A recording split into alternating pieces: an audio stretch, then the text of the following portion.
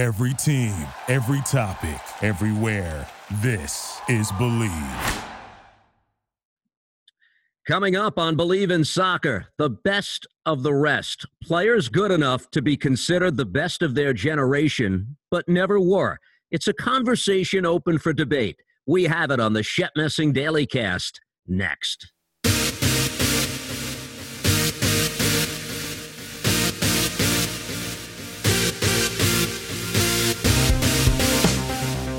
Welcome, everyone. This is Believe in Soccer, Shep Messing's podcast. My name is Steve Cangelosi. This week began with 38-year-old Zlatan Ibrahimovic opening his Serie A season, scoring twice for AC Milan. He jokingly referred to himself as Benjamin Button, defying youth. And due to the pandemic, roughly 1,000 spectators, that's all, were permitted to attend the match at San Siro. We who saw him play in MLS, Shep Messing, for a year and a half are not surprised that he can still do this. He wasn't MVP during his time here in the United States. He was simply the best player in MLS, wasn't he? I don't think there's any doubt, Steve. And look, first, when you talk about the best player, you talk about the physical attributes. How about the first touch when he came into a game, took the ball out of the air, over the shoulder, 40 yards, and hit it for a goal? But he's also a bigger-than-life character, right? So he's a personality. He draws attention. He draws criticism. But surely on the field, he could do it. Why invoke the name Zlatan today? Well, for one thing, that two-goal performance Monday marked his 23rd professional season of scoring goals, and it got us thinking about the legacy of this 6'5" mammoth of a man. If he did not play in the age of Lionel Messi and Cristiano Ronaldo, if he arrived, let's say, 10 years earlier, would he have been considered the greatest player of his generation? He is not the only one we might characterize as such. Pelé introduced himself to the football universe with a title in the 1958 World Cup and would not conclude his career until Soccer Bowl 77, a game that Shep Messing played in and won. How many in that time might have been the best had they played in any other era? It's where we're going to go with this conversation, because I'll start with this, Shep. Putting together the Mount Rushmore of all-time greats doesn't seem to be difficult, does it? Is there any debate even that it's Pelé, Maradona, and the two present-day giants, Ronaldo and Messi? Well, Steve, there's so many different factors to this conversation. And you know, I think about it because I get asked it often, right? My son came up to me one day a couple of years ago, and he said, you know, Dad, you were either teammates with or played against, arguably, 5 of the greatest players in the history of the sport. I was teammates with Pelé, of course, Franz Beckenbauer. I was also teammates with Eusebio. I played against Johan Cruyff. So the list goes on and on. Look, when it comes to Messi and Cristiano Ronaldo, for me, I think they're right up there with Pelé and Maradona. But I looked at another list today, Steve. This list, again, they're not objective. It's a subjective discussion. This list, the greatest of all time, number 1, Pelé, 2, Eusebio, 3, Maradona, 4, the Brazilian Ronaldo, 5, Beckenbauer, 6, Cruyff, 7, Puskas, the Hungarian superstar, number 8, Lionel Messi, 9, Platini, 10, Di Stefano. So Cristiano Ronaldo wasn't even on it. Look, for me, Pelé will always be number 1. But we always talk about a different era, a different generation. I think social media has affected things tremendously in every aspect of life, and no different when it comes to thinking about who's the greatest soccer player of all time. And that social media probably cheats a bit some of the players from yesteryear. Now, the greatness of Pelé and Maradona do not overlap completely. By 1981, Maradona arrived at Boca Juniors. Following the 1982 World Cup, he was a world record transfer fee to Barcelona. The mantle, though, in many ways was passed from Pelé to Maradona as the world's top talent. That's a moniker Johan Cruyff probably never enjoyed. When we begin this conversation with best of the rest, the Dutchman is where you'd like to begin. Does Cruyff maybe arguably complete a top five list after the four that we mentioned as the gold standard? Is he next? Oh, I think in my mind for sure. And again, there is no objectivity to this discussion. I played against Cruyff, and I'll tell you what, no more scarier player in the world for a goalkeeper to be facing. He was so quick, so elusive, you couldn't tackle him, you couldn't knock him off the ball, and when he got in shooting range, you're in trouble. So the other thing to factor in, Steve, is in terms of era, the Bosman rule wasn't until the 1990s where it really allowed for freedom of movement of players. So, yeah, Cruyff predominantly played for Ajax. He did go to Barcelona, obviously for the Dutch national team. But today's modern players, where they're playing, especially a player like Wayne Rooney in the Premier League, worldwide attention. So lots of factors influence. You had Eusebio on that list that you referenced as number 2. I'm not sure where that was sourced from, but this is another whose career almost completely coincides with Pelé, save for a couple of indoor games at the end of his career, and I'm sure you saw him then. Yeah, and again, those guys didn't move, right? Eusebio played for Benfica and obviously for Portugal in the World Cup. Pelé, until he came to the Cosmos, only Santos. What would it have been like to see Eusebio or Pelé on Manchester United or Real Madrid or Inter Milan? So those guys in that era predominantly stayed with their home team, their first team that they signed with.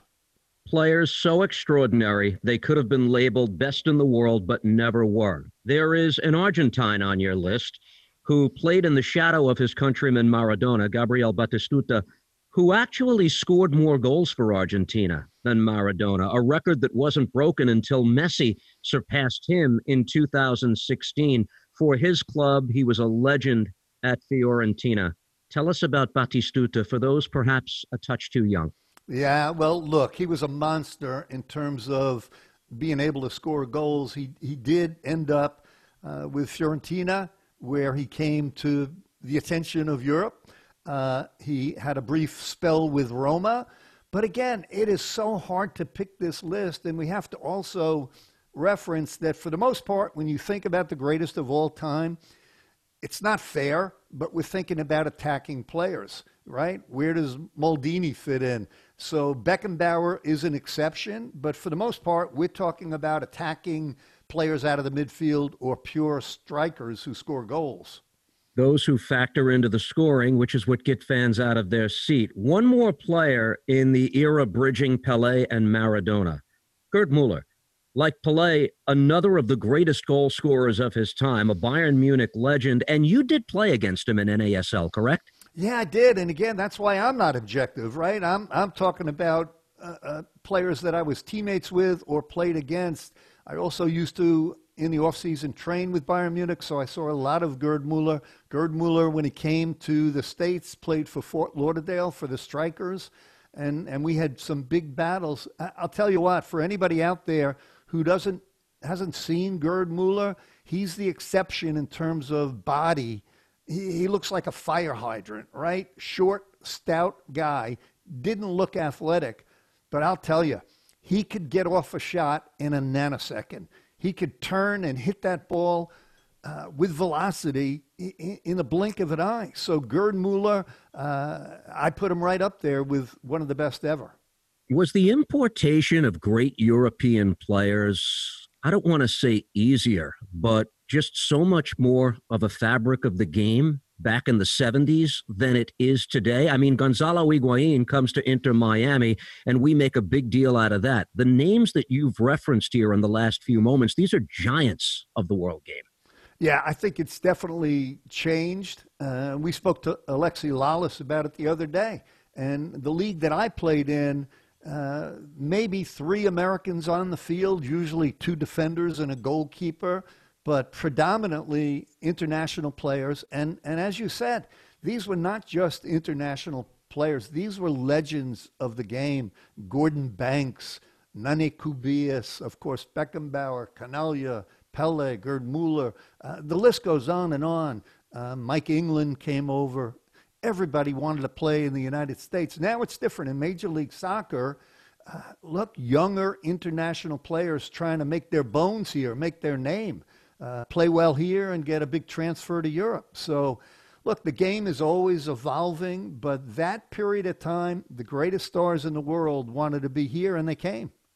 Do you think the MLS owners want these players now? Because there's always such a bottom line at this point in time in the league's history. This has been a seller's league, or at least that is what Don Garber, the commissioner, aspires this league to be, a seller's league. And if you're going to offset that with 20, 30, $40 million purchases of a player, just in terms of strict salary expenditure, then kind of defeats the purpose. But you do have to sell it to your fan base. Look, it's a two-edged sword, Steve, and I, for one, think Major League Soccer has done an unbelievably good job of cementing this game in the public expansion. It's doing well, but the big carrot, as you know, is television revenue. So the two-edged sword, if tomorrow you wave a wand and you brought Messi and Cristiano Ronaldo and put a star in every city, it would cost a lot of money, but the television contracts are coming due in a couple of years, and how do you get that television revenue? I think you've got to go. I think you've got to open the pocketbook, take the risk, take the gamble, and I think television revenue would be there. Due to a global pandemic, the Ballon d'Or for World Player of the Year was never awarded. This is a year probably in which Robert Lewandowski, who scored more than 50 goals in all competitions for Bayern Munich, deserved to win. And yet, we're not sure that he would have. Gab Marcotti of ESPN often jokes that there are media throughout the world who simply don't know how to write a name other than Messi or Ronaldo when they vote on these things. But let's push the conversation more to the modern era now.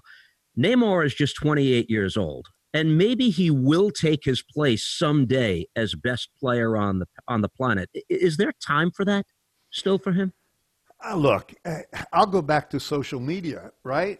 Neymar, to me, belongs in the conversation with Cristiano Ronaldo and Messi.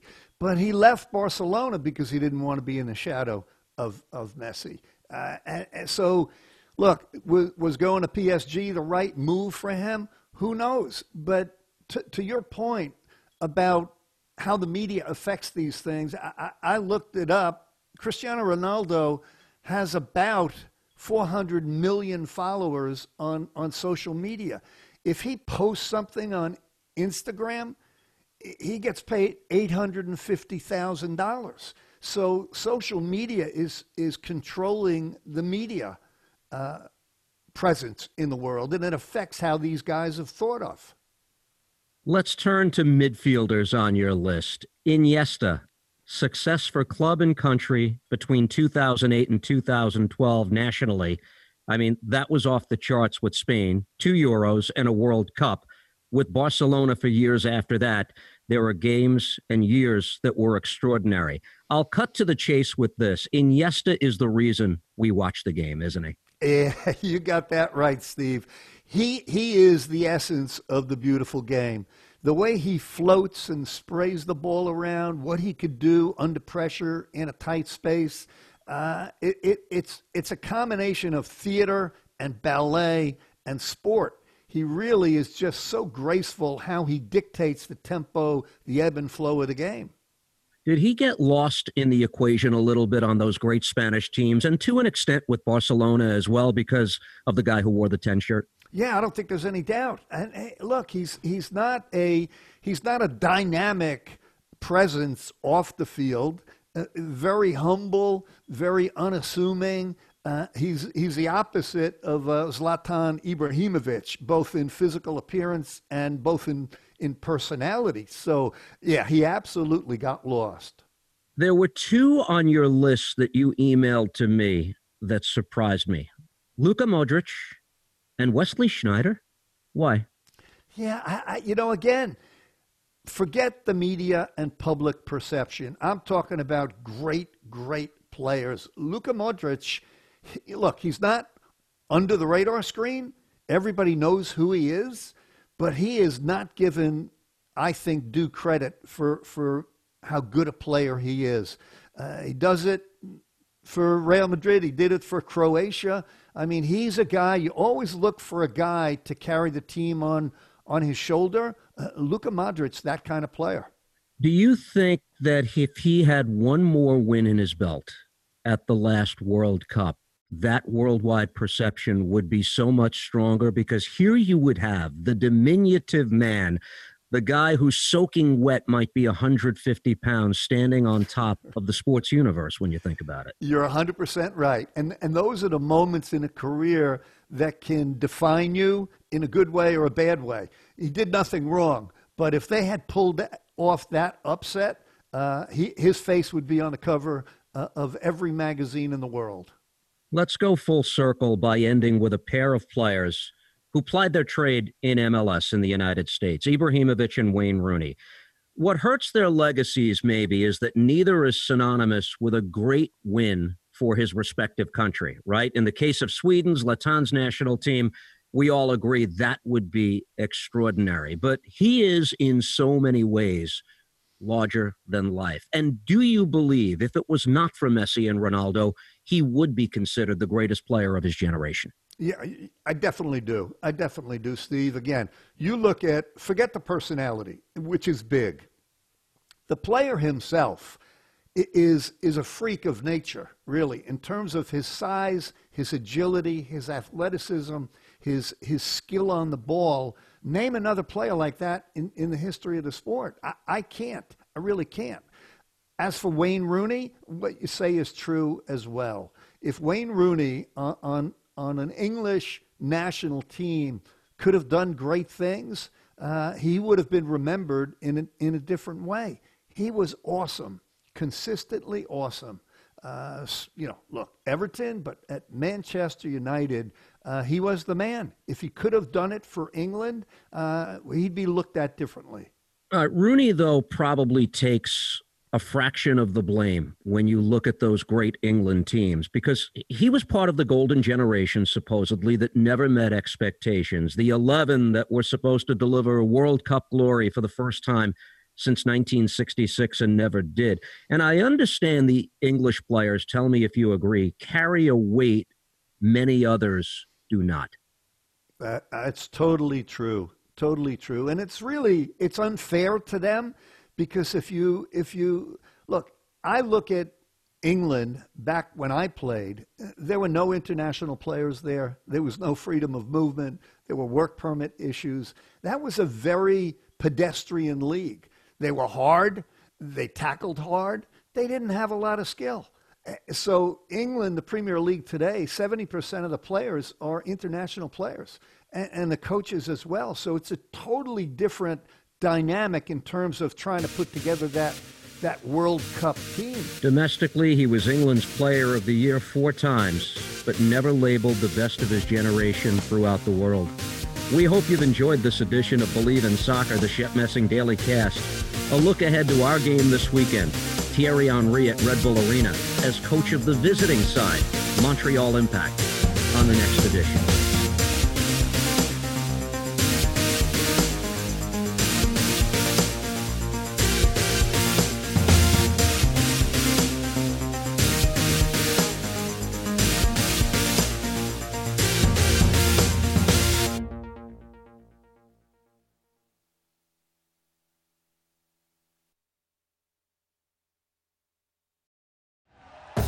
Thank you for listening to Believe.